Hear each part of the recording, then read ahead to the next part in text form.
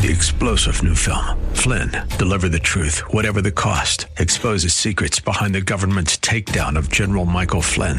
Flynn knew what the intel world had been up to. He ordered the first audit of the use of contractors. This set off alarm bells. He told the truth. He was the most dangerous person for Donald Trump to hire. They had to get rid of Flynn. Flynn, Deliver the Truth, Whatever the Cost. Available now. Watch it today. Go to salemnow.com. salemnow.com. This is Cornerstone Connection, the radio ministry of Pastor Gary Hamrick of Cornerstone Chapel in Leesburg, Virginia. Pastor Gary is teaching through 1 Corinthians. Real love is calling, listen, truth opens up your eyes. Mercy is waiting for you with every sunrise. They're going to think you're narrow-minded and intolerant because they don't have the Spirit of God to bear witness with truth. And so you start talking truth, and people will accuse you of being you're narrow-minded, you're bigoted, you're intolerant. Where's your love? I thought you were a Christian. Okay? Because truth sometimes cuts to the heart. And truth can be offensive only in the sense that by the very nature of the definition of truth, it is exclusive. And when you start talking in exclusive claims, in absolute terms, people will look at you and they will say those things about you. Are you using truth as a sword to cut people free from the bondage of sin? Or are you using it to cut people down because they disagree with you? As Pastor Gary will point out in today's message, you'll experience resistance and rejection when you bring the truth of Jesus to the hearts of the lost. Many are so deceived that they've rejected the very concept that there is truth. You can't change their heart, but you can demonstrate the love and grace of Christ in the hope they'll open up to Him. At the close of Pastor Gary's message today, I'll be sharing with you how you can get a copy of today's broadcast of Cornerstone Connection, subscribe to the podcast, or get in touch with us. But for now, let's join Pastor Gary in the book of 1 Corinthians chapter 12 with today's edition of Cornerstone Connection. The Holy Spirit has personage. He is the third part of the Trinity, that Godhead, Father, Son, and Holy Spirit. And just as Jesus used pronouns to describe Him, so we need to understand the Holy Spirit is not some mystical, force. And even though the good old King James Version refers to Him as the Holy Ghost, I don't want you to just necessarily just think of Him as some kind of this mystical, floating, kind of ghost-like creature, all right? He is part of the Godhead, Father, Son, and Holy Spirit, and Jesus uses personal pronouns to describe Him. And secondly, He has all the attributes of personality. He has a mind. 1 Corinthians 2:11 says, "For who among men knows the thoughts of a man except the man's spirit within him? In the same way, no one knows the thoughts of God except the Spirit of God." He has a mind. He has a will. In 1 Corinthians 12:11, it says, we read it a moment ago, speaking about all these gifts. All these are the work of the one and the same Spirit, and He gives them to each one just as He determines, or New King James says, just as He wills. He has a will, and He wills to give certain gifts to certain people.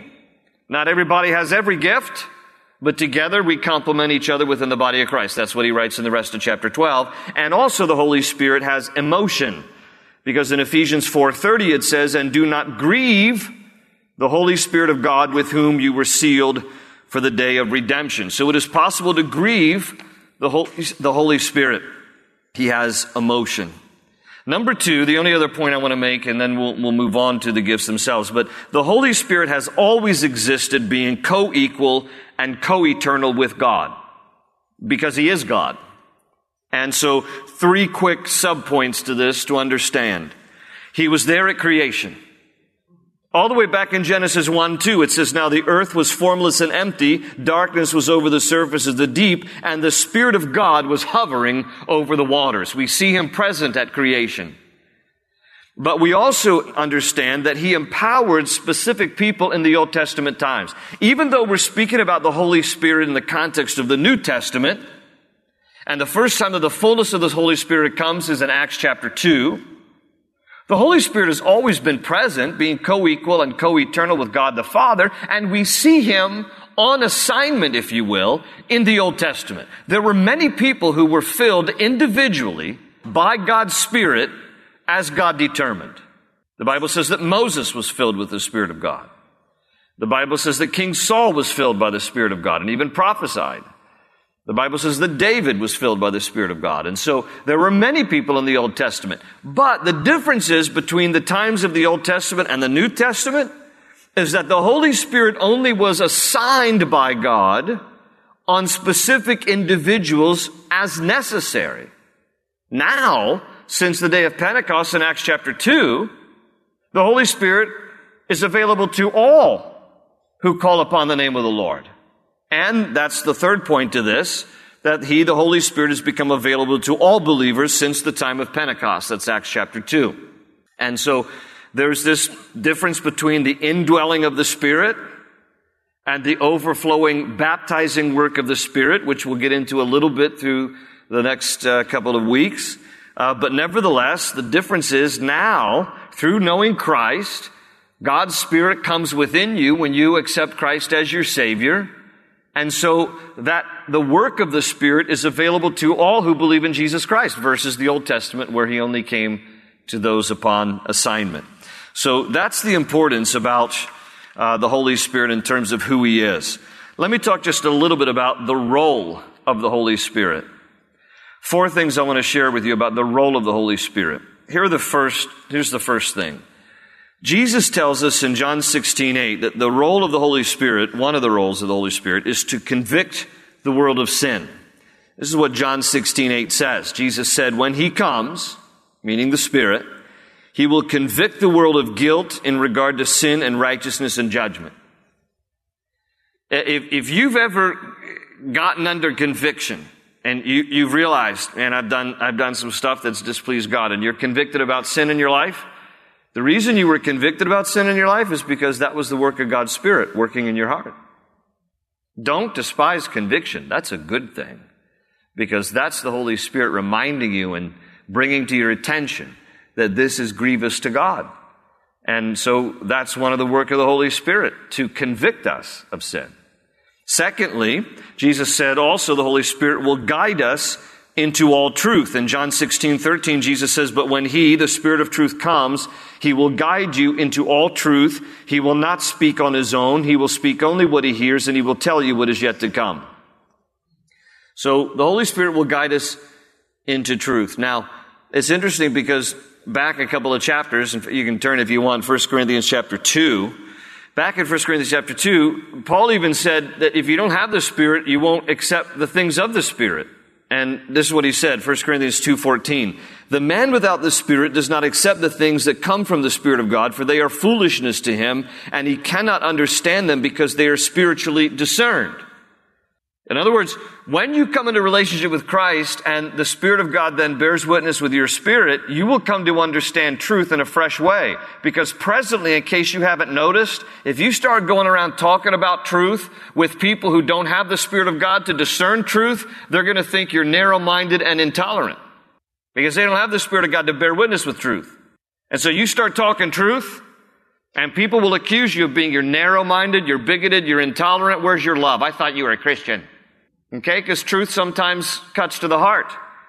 And truth can be offensive only in the sense that by the very nature of the definition of truth, it is exclusive. And when you start talking in exclusive claims, in absolute terms, people will look at you and they will say those things about you. You are intolerant, you are wrong, you are bigoted, and all this kind of nonsense. You know, when Jesus stood before Pontius Pilate, in John 18:37, Jesus said to Pilate, just before Jesus was crucified, He said, everyone on the side of truth listens to me. Everyone on the side of truth listens to me. But you see, the human race has been on a quest of truth, a quest to find truth. Socrates, Aristotle, Plato, all of this stuff. And in fact, Pilate's response to Jesus when he said that, he said, quid est veritas in Latin, what is truth? You speak about truth, but what is truth? Well, he was just echoing the words of the philosophers of his day. The idea that there are no moral absolutes, and, nobody should be definitive about truth. What is truth? And we're living in a time where increasingly so, people just seem to make truth whatever they want it to be. And so people can decide for themselves, it seems, these days, what they think is right and what they think is wrong. And every single person has to come to the place, and I just settled it a long time ago, that, in fact, the Bible tells us in John 14:6, Jesus said, I am the way, the truth, and the life. No one comes to the Father but by me. He didn't say, I'm a way, I'm a truth. He made an exclusive claim. I'm the way that you get to the Father. I'm the way you get to heaven. I'm the truth, and I'm the life, and no man comes to the Father but by me. And that I settled years ago that what Jesus said is true, and I believe what He said is true, and therefore I pass everything through the grid of Jesus. That He is the standard for truth, and I evaluate even things in our culture, forgetting what people in our culture say is right or wrong, true or false. I look at it through the grid of God's Word and through who Jesus is, and decide for myself, irrespective of whatever the other people might say in defining what is right or wrong. Well, what does Jesus say about this? And I always want to fall on the side of what Jesus says, defining what is right and wrong, what is true and what is false. And when you start to stand up for stuff and saying, no, this is right and this is wrong, again, you're going to rub people the wrong way because people want to be more, quote, open-minded to that. It is ridiculous. Because I guarantee you, in a day of need, they will want to know what is right and wrong. But as long as it suits their appetites for their carnal, fleshly, instinctive nature, they don't want to hear what is right and what is wrong. What do I mean by that? What I mean by that is this. If they're deathly ill, and a doctor, for example, says, I have a cure for you, here's the pill, take it, they will take it in a heartbeat, and they will accept what that doctor says as truth. And they will not look at that doctor, guarantee you, and say, are there any other options? Because it's pretty narrow-minded to offer me only one cure. People accept truth when it suits them. And it is not narrow-minded for a doctor to offer, here's the only prescription that will help you and cure you and is the remedy for your situation. People embrace that because they see their desperate need, and here's the answer. The reason why people reject truth in our day, they have not yet seen their desperate need. When people get to the bottom of themselves, can anybody relate? Is this any of our testimonies? When people get to the bottom of themselves, then they cry out for what is truth. The Bible says in John chapter 1 that the Word, Jesus, became flesh and dwelt among us, and we beheld His glory. The glory is of the only begotten of the Father, full of grace and what? And truth. Jesus is all about truth. And Jesus says that the Holy Spirit will guide you into that truth. And that we will have an understanding of truth because the Holy Spirit bears witness to our souls about what true truth is. Okay? So, though we're living in a relative world, let the Spirit of God bear witness to your spirit about what truth is and stand for truth. You don't have to be arrogant and abrasive about it, but you can just be truthful about it.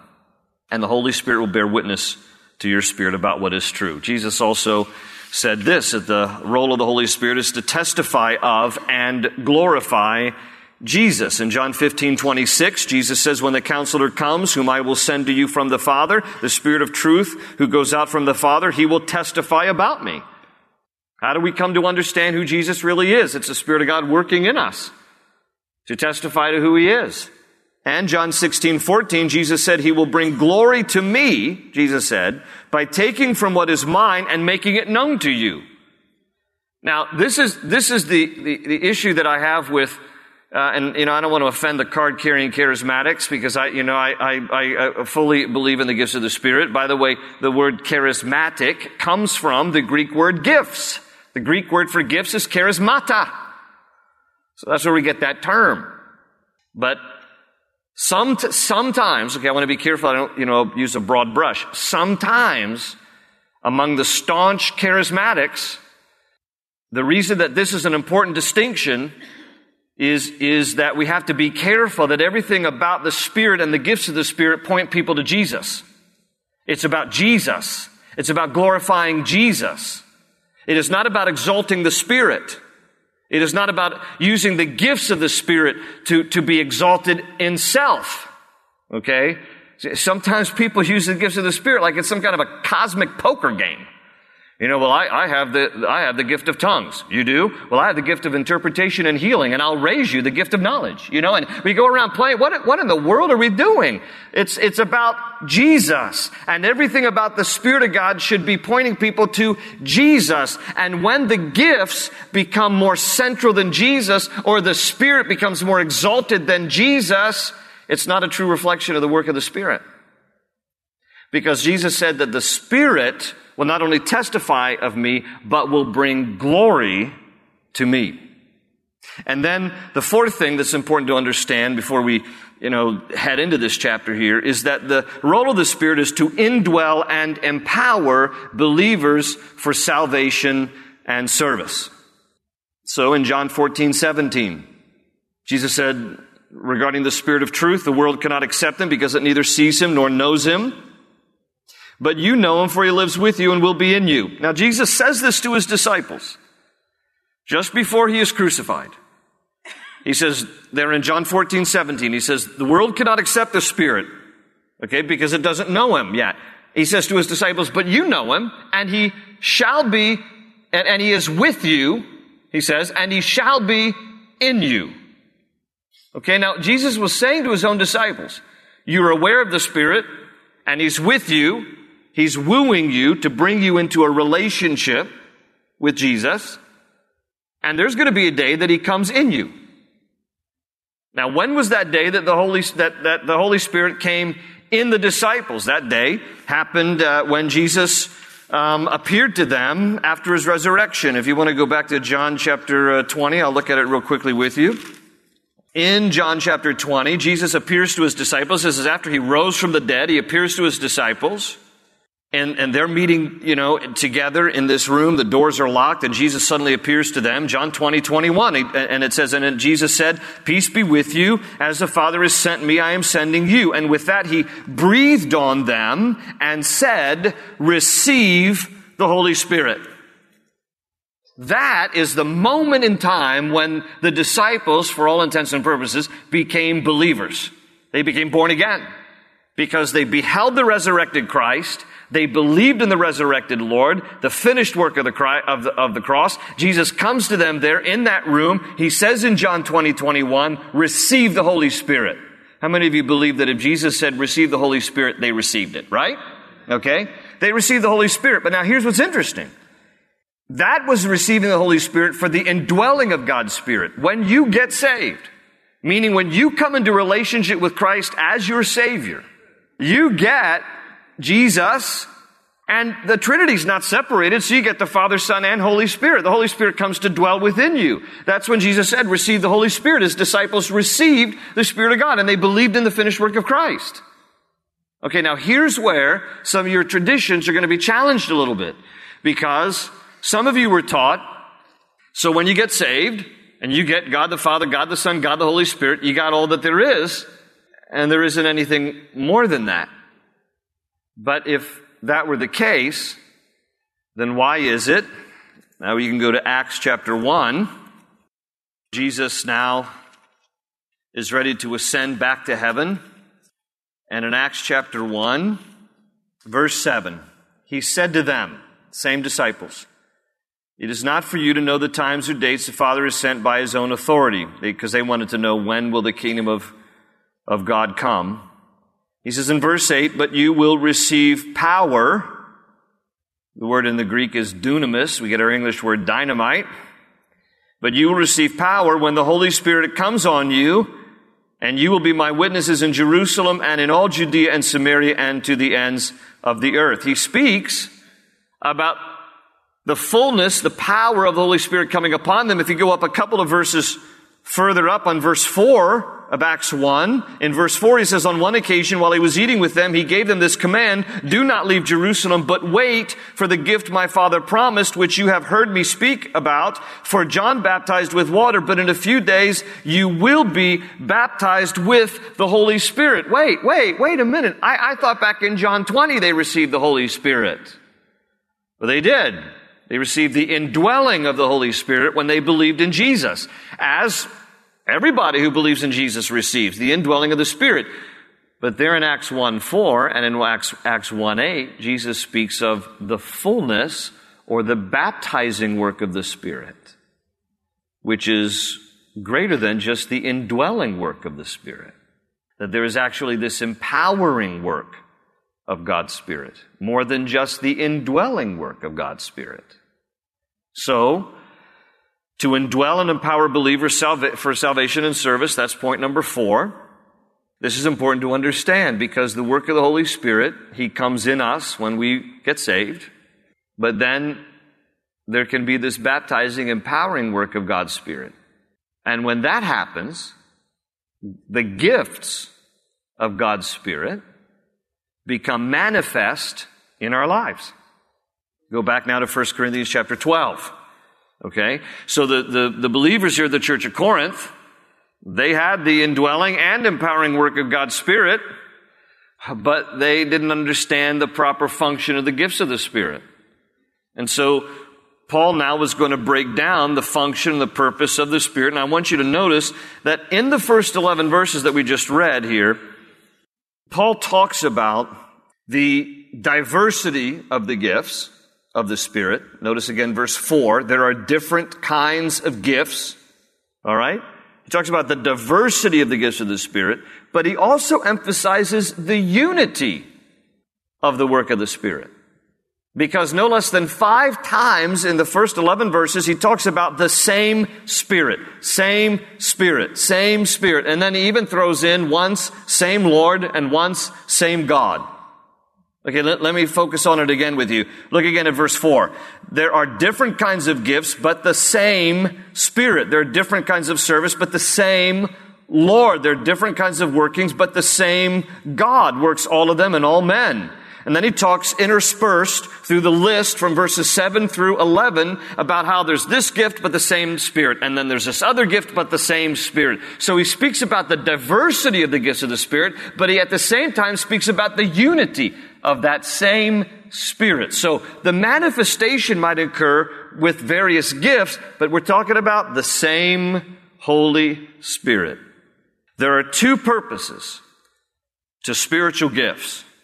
And this is an important distinction. 2 purposes for spiritual gifts. 1 is for the edification of the church. If you just flip on over a couple of chapters to chapter 14, in verse 26, 14:26, what then shall we say, brothers, when you come together, everyone has a hymn or a word of instruction, a revelation, a tongue, or an interpretation. All of these must be done for the strengthening of the church.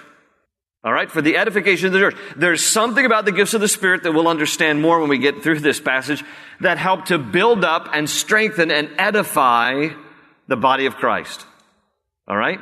So that's one purpose. And then the second purpose is for the glorification of God. And I'll read this passage to you. It's out of 1 Peter 4:10 and 11. Peter says, each one should use whatever gift he has received to serve others, faithfully administering God's grace in its various forms. If anyone speaks, he should do it as one speaking the very words of God. If anyone serves, he should do it with the strength God provides, so that in all things God may be praised through Jesus Christ. To Him be the glory and power forever and ever. Amen. So these 2 purposes for the gifts of the Spirit. Why did God give gifts of the Spirit to the church? For the edification of the church, because in the function of the gifts, in the proper function of the gifts, the body of Christ is built up. We'll talk about that more as we make our way through the chapters. And God is glorified. Through the proper use of the gifts, when the body of Christ is functioning together, it brings glory to God. Because He sees how the various parts within the body of Christ, within the church, uses the gifts that God has given him or her uniquely and individually, functioning together, and God is glorified. Now, when they don't function together and when there's misuse of the gifts, guess what? God is not honored. God is not glorified. He's not pleased. Open ocean, jump in and you'll find the cornerstone's your connection. Run towards your new life. We're so glad you joined us for this edition of Cornerstone Connection as Pastor Gary Hamrick teaches through the book of 1 Corinthians. If you're interested in hearing this message again or others like it, feel free to visit our website, cornerstoneconnection.cc. You can also download our mobile app so you can have these teachings with you on the go. That way you'll never miss a message from Pastor Gary's studies, and you'll always have encouragement from God's Word at your fingertips. Find a link to download the app for your iPhone or Android device at our website, cornerstoneconnection.cc. Simply look under the Teachings tab. While you're there, feel free to take some time to learn about the church this radio ministry originates from, Cornerstone Chapel. We'd be excited to meet you if you're in the area. You'll find all you need to know about service times and other information on our website. Again, that's cornerstoneconnection.cc. We trust you've been blessed by today's teaching in the book of 1 Corinthians. Keep reading on your own to discover many other inspiring and motivating things that apply to you today. We'll look forward to you joining us on our next edition of Cornerstone Connection. They say you're a wandering soul, that you've got no place to go, but still you know, you're not alone. Real love is calling, listen, truth opens up your eyes. Mercy is waiting for you with every sunrise. Hope is an open ocean, jump in and you'll find the cornerstones, your connection, run towards your new life.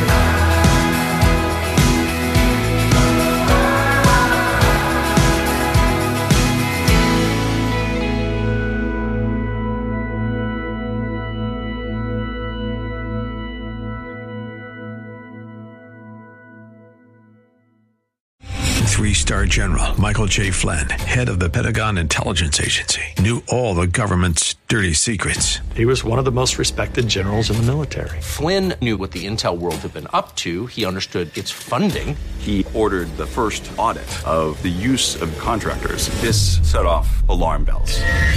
The explosive new documentary, Flynn, Deliver the Truth, Whatever the Cost, uncovers the facts behind this scandal. Flynn told the truth. He was the most dangerous person for Donald Trump to hire. I find out the worst enemy that I'm going to face in my life is right here in America. They took my assessment and they wanted me to change it. And I was like, I'm not changing it. They had to get rid of Flynn. With in-depth interviews, archival footage, and never-before-seen personal records of the man behind the headlines. I just felt like I was drowning. Flynn, Deliver the Truth, Whatever the Cost. Available now. Watch it today. Go to salemnow.com. salemnow.com.